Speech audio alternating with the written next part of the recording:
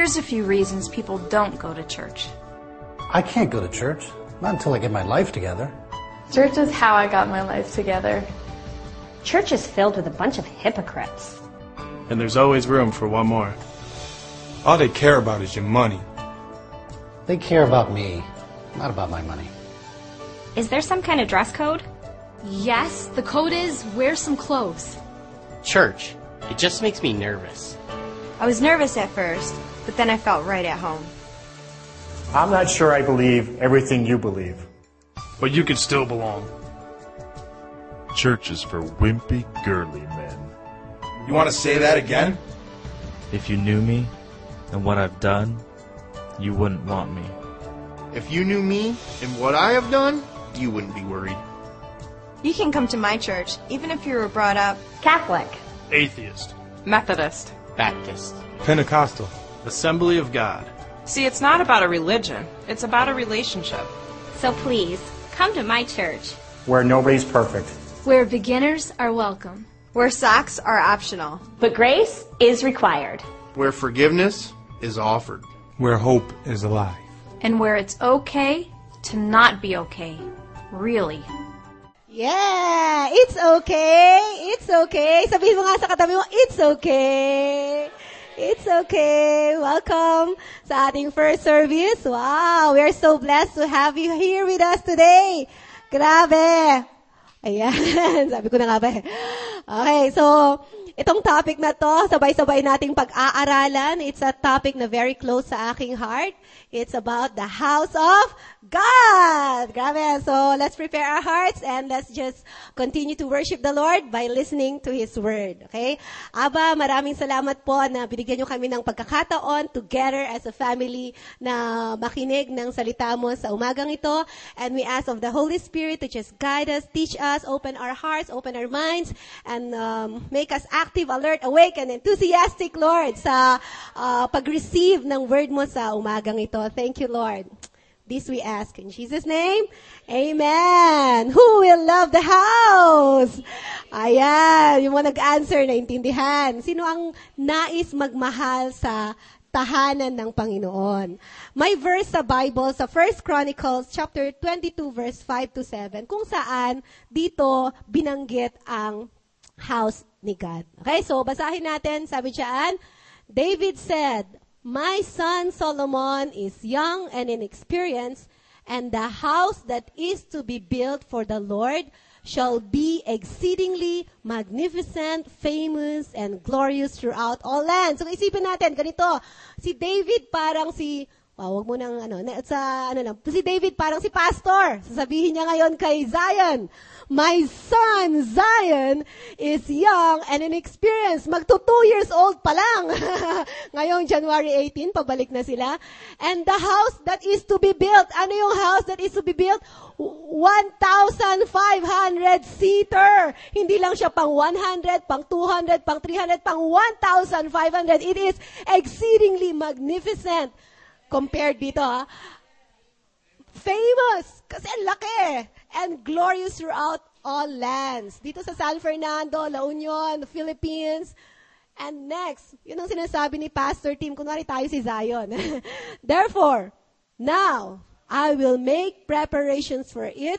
So David made ample preparations before his death. Hindi naman mamamatay si Pastor, pero nire-ready niya tayo, the next generation for this house.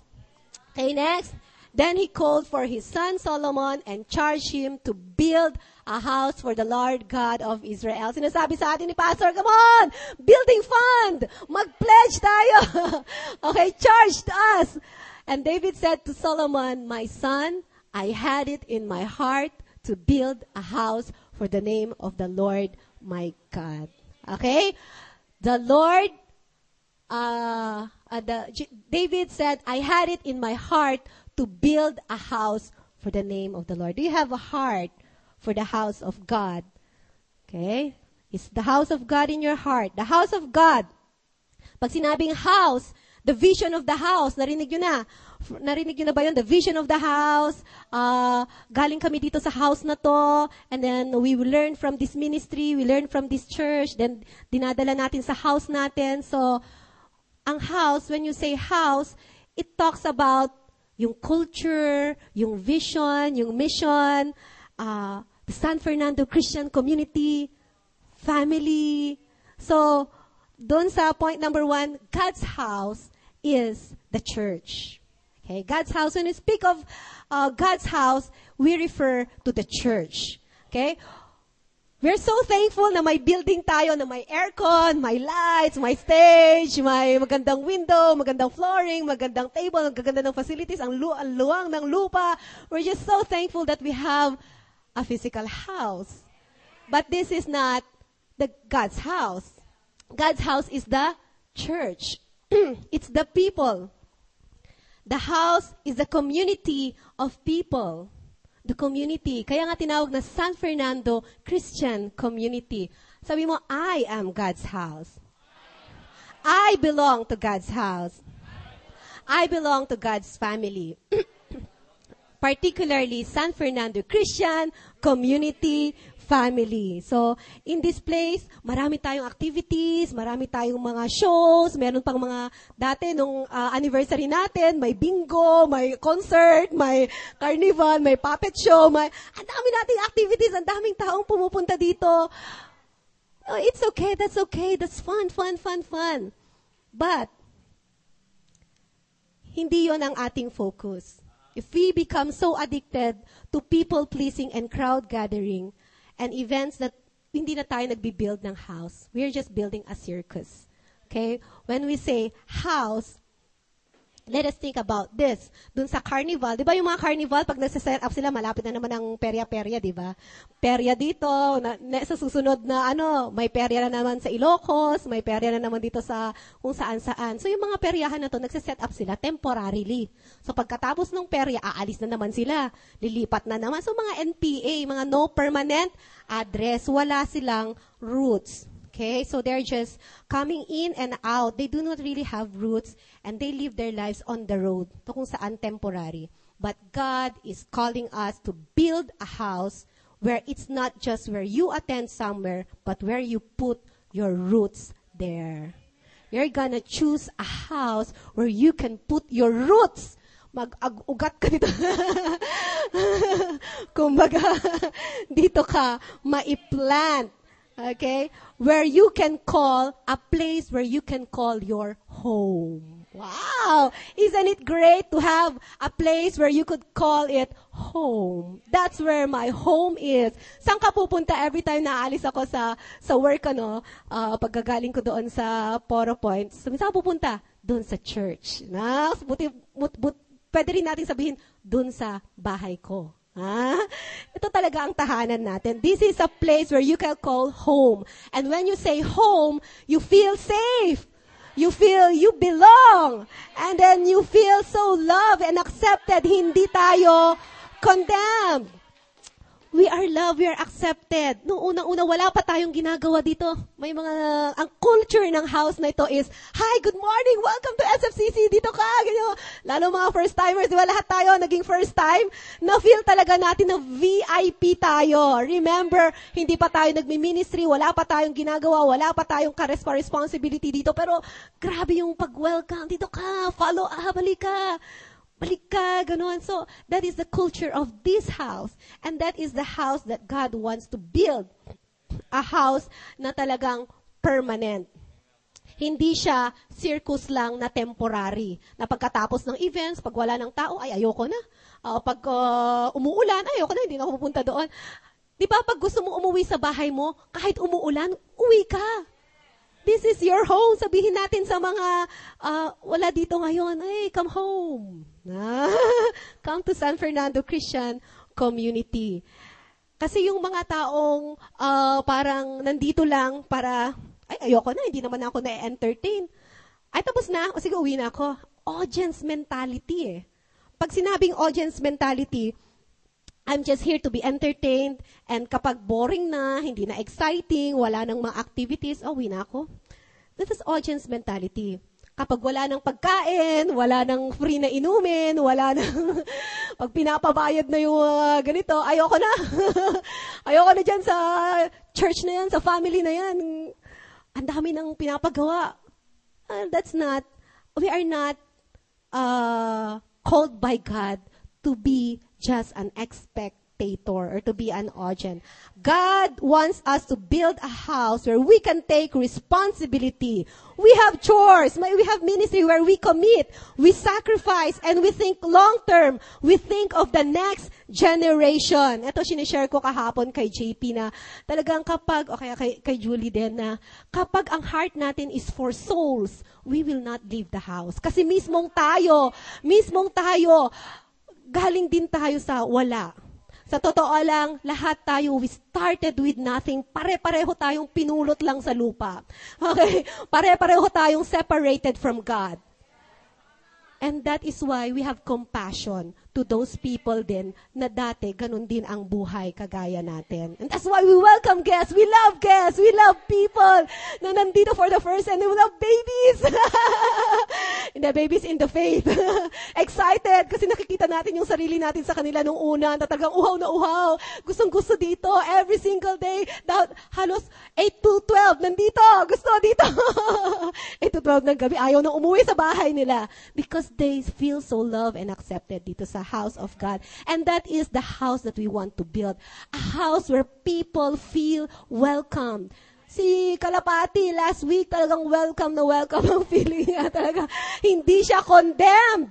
Talagang normal. Kung doon sa labas, ang tingin sa kanya, nilalayuan siya. Ay, come on, hello, welcome dito. Ganun siya. Pero I know,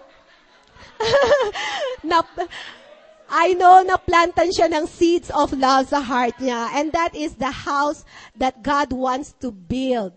And then, dito sa house na ito, sa 1 Timothy chapter 3 verse 15, ang sabi siya, and you will know how one ought to conduct himself in the household of God, which is the church of the living God. This is the church of the living God. Hindi patay ang ating God, kundi living and active. That is why we respond. That is why kapag nakakakinig tayo ng Word of God, parang may nabubuhay sa puso natin. Pero minsan naiiyak.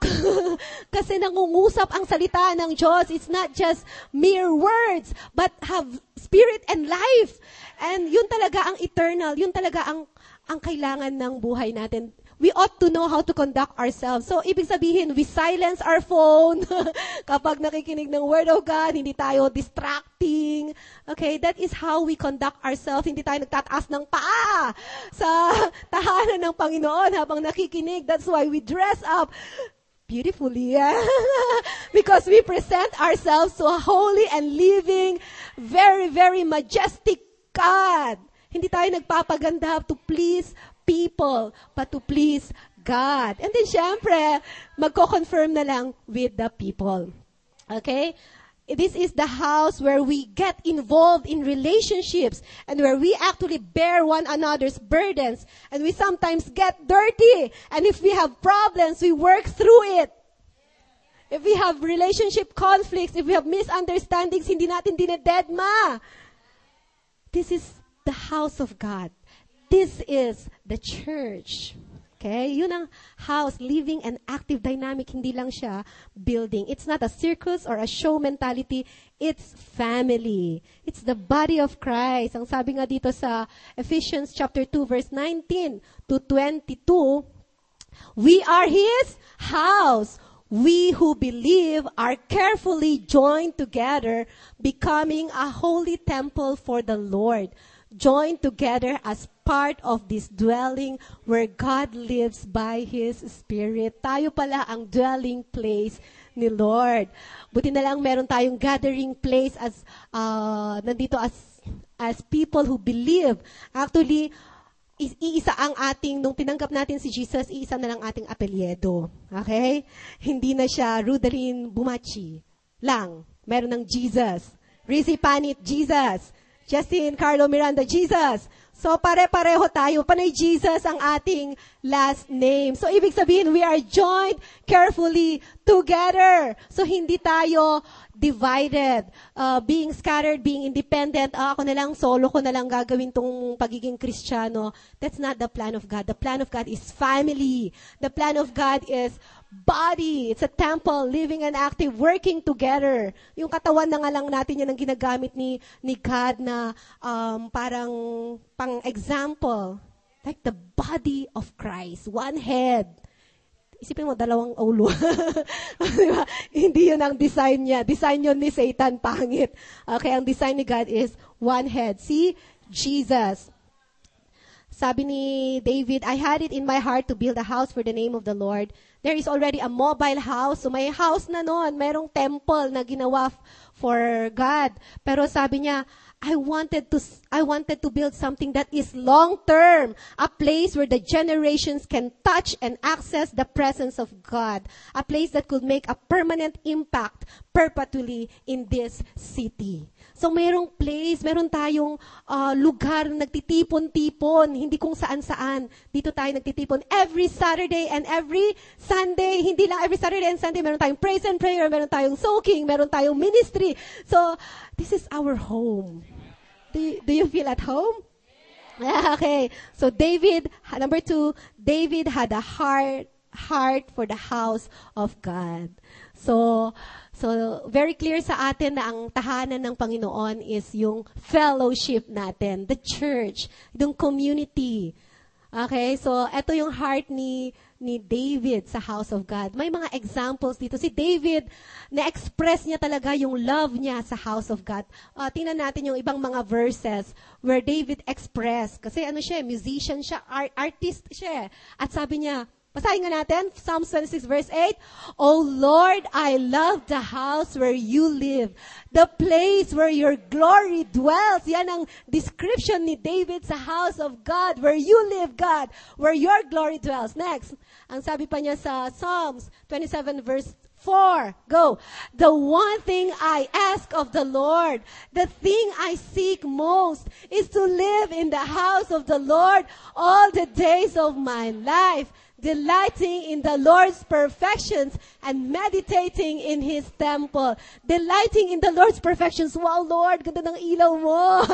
Wow, Lord, ang ganda ng mga people mo. Meditating in His temple. Wow, Lord, salamat sa napakagandang tiles. Lord, salamat sa napakaluwang na lupa. Lord, salamat sa mga taong binago mo. Nagme-meditate ka. You're appreciating the work of the Lord in this house. And then next, and then, sabi pa niya, how precious is your steadfast love, O God. The children of mankind take refuge in the shadow of your wings. Napapansin ni David na dito sa tahanan ng Diyos, wait lang, balik ka. Dito sa tahanan ng Diyos, mankind take refuge in the shadow of your wings. Yung mga imo, hindi na sila imo. Yung mga nagtatakip ng mukha, yung mga umuupo doon sa tabi, hindi na sila feel unwelcome. Feel na lang welcome na nakikiinom na rin, nakikishake hands na rin. They really feel at home. Yan ang ginawa ni God sa atin. Next, we take refuge in the shadow of God's wings. Okay, they feast on the abundance of your house, and you give them drink from the river of your delights. Give them drink. This is the word of God na nakakapag-refresh ng ang ating souls. Kapag pagod na pagod tayo, there is one place, or nainis tayo, naasar tayo, naguguluhan tayo, there is one place we can call home. And this is it, the San Fernando Christian Community. This is the safest place that you can come. Okay, next. Ang sabi niya is, sa Psalms 84 verse 10, a single day in your courts is better than 1,000 anywhere else. Single, ilang oras lang tayo, 1 oras, 2 oras, 3 oras, buti na lang nandito tayo. A single day in your courts, refresh ako instead na spending time na TV. After that, wala lang. Okay, walang effect. I would rather be a gatekeeper in the house of my God than live the good life in the homes of the wicked. Nasabi ito ni Ate Amy kanina. I would rather be okay lang, Lord, ako ng doorkeeper, taga-open, taga-close ng door. Basta nakakarinig ko ng praise and worship, nakakarinig ko ng word of God, nakikita ko ang mga tao, nakasmile, I'm encouraged. Okay lang, Lord, na akong taga-wash ng kung ano dyan. Basta nandito ako sa tahanan ng Diyos where I feel safe, positive, and encouraging. This is the house na talagang, wow, Lord, binago mo ang buhay ko. I would rather be kung ano man na ibigay mo sa akin. Okay, next. Ang sabi dyan, the righteous flourish like the palm tree and grow like a cedar in Lebanon. They are planted in the house of the Lord. They flourish in the courts of our God. So I'm blessed with the workers dito. We are really flourishing. We are really growing. Nakikita mo yung acacia dyan. Wala siyang ginawa, nakaplant lang siya. Pero ang dami niyang benefits. Nakakapag-shade tayo dyan, nakakapag-cell group tayo dyan. So sa atin, anyone who is planted in the house of God, flourish. Nag-grow, nag-expand. Yung capacity niya noon, nung bago siya dumating dito, nandiyan, pero dahil planted siya, wow, nare-raise up. Nagkakaroon ng expansion, spiritually, emotionally, physically. Talagang, grabe, ang pag-flourish ni Lord. Yun ang promise ni God sa atin that if we are planted, we will flourish. Okay, we will bear fruit. And then, meron pa ba?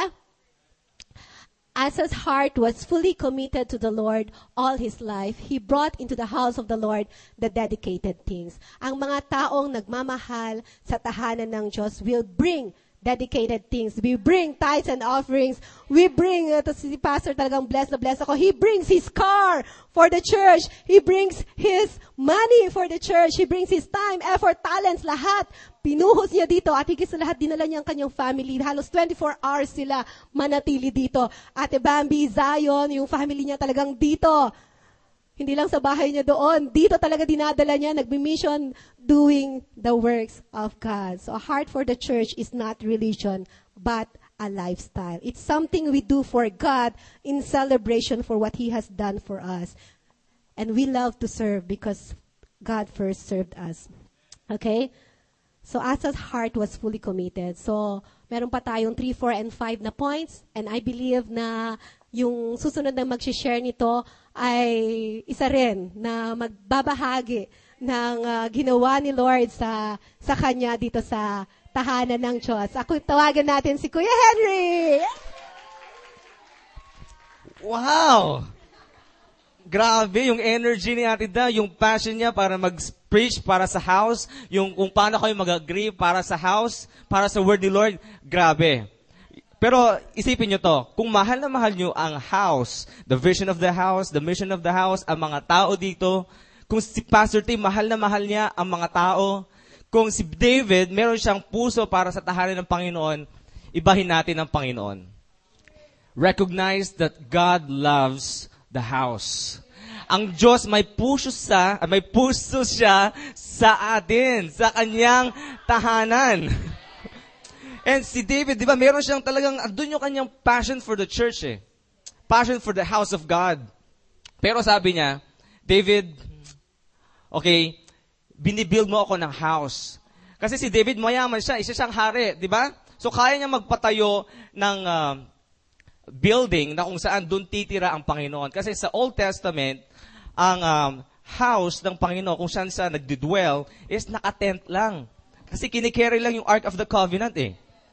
Bakit kailangan yung Ark of the Covenant? Because the presence of the Lord. Kailangan to ng mga Israelitas. Kailangan to ng mga tao. Kaya meron silang Ark of the Covenant. Without the presence of the Lord, matatalo po sila sa mga battles. Maraming battles po na nangyayari noon sa panahon ni David. But because of God's presence, because of God's power, He loves Israel. He loves the house. That's why sila ay nananalo. Pero iba na ngayon. Sabi ni Lord kay David, kung sasabihin ko to sa aking kumbaga words, sabi niya, David, ako papatayuan mo ng bahay na kung saan ako magdidwell. Ngayon, ako naman ang magpapatayo ng bahay para sa inyo. Na kung saan, kapag may problema ka, may magbibigay sa iyo ng solusyon. Kung saan, if you are under attack, someone will give you protection. Na kung saan, if you are rejected by your family, this house will give you acceptance. Na kung saan, kung ikaw ay talagang hindi mo nararamdaman yung pag-ibig ng iyong mga magulang, ng iyong mga kapatid, ng iyong mga kaibigan, sa church na to, sa house na to, bibigyan kita ng pag-ibig. May mga taong ipag-pray ka. Kapag ikaw ay discouraged, may mga taong nagpipray sa'yo. Nagpapalakas sa'yo ng loob mo. Kaya kayo nakangiti ngayon. Kaya tayo andito ngayon. Because God loves this church. Sabi niya kay David, yung gagawin mong bahay, andon, i-display mo yung lahat ng laws. Okay? Pero ako, I will create a church. Alam mo ang gagawin ko? I will give my son, Jesus Christ. I-offer ko to sa iyo para kung sino man ang tumanggap sa Kanya, ay bibigyan ko ng karapatan na maging isang anak ng Diyos. If we are the children of God, our God is our Father.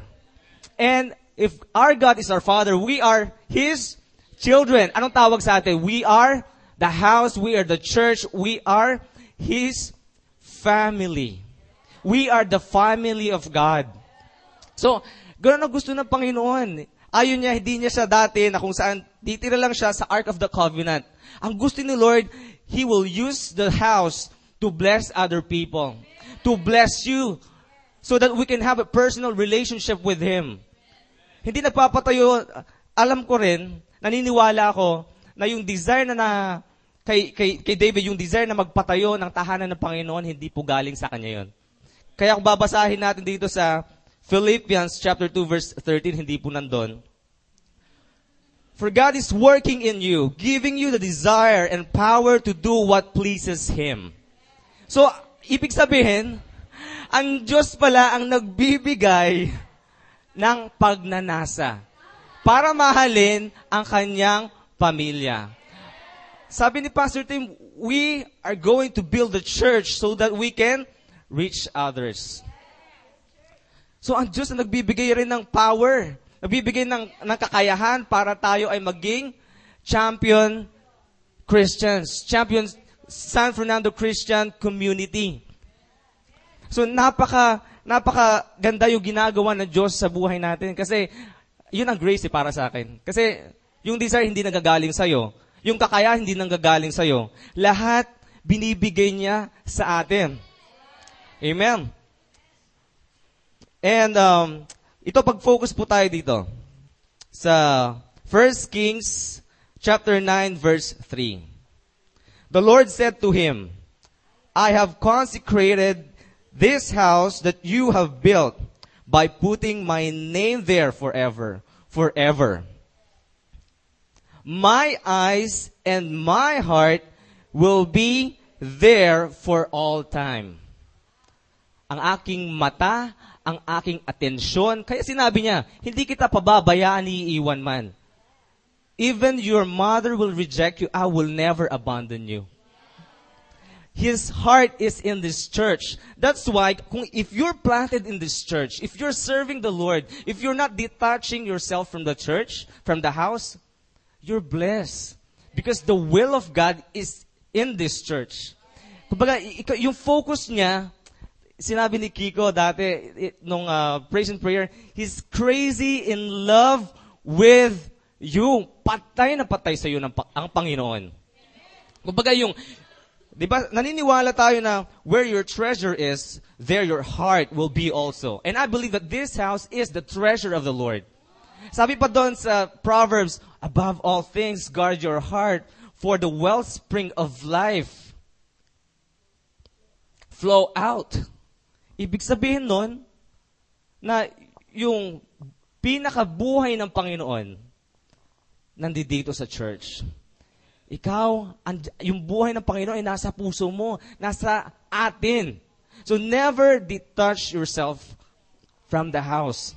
Yun ang gustong-gusto ng kaaway eh. Kung sinasabi natin na no man is an island, no Christian is an island. Ito ang gawain ng kaaway. Pag tayo nagkaroon ng problema, ano ginagawa natin? Nag-a-isolate tayo. Eugene, di ba? Pag nahihiya ka, ano ginagawa mo? Pilit mong inilalayo ang sarili mo. Sinabi niya sa akin, hindi, hihiya ako kuya eh. Bakit? Sabi ko sa kanya, iniisip mo lang yun. Kami hinahanap ka, namimiss ka namin. Tama? On the spot yun. Parang pilit mong inilalayo, pero ang church, talagang gusto ko naming abutin. Hindi ganoon ang church. Hindi ganoon ang house ng Panginoon. We treat each other as a member of the family. Kaya sabi mo, salamat kapatid.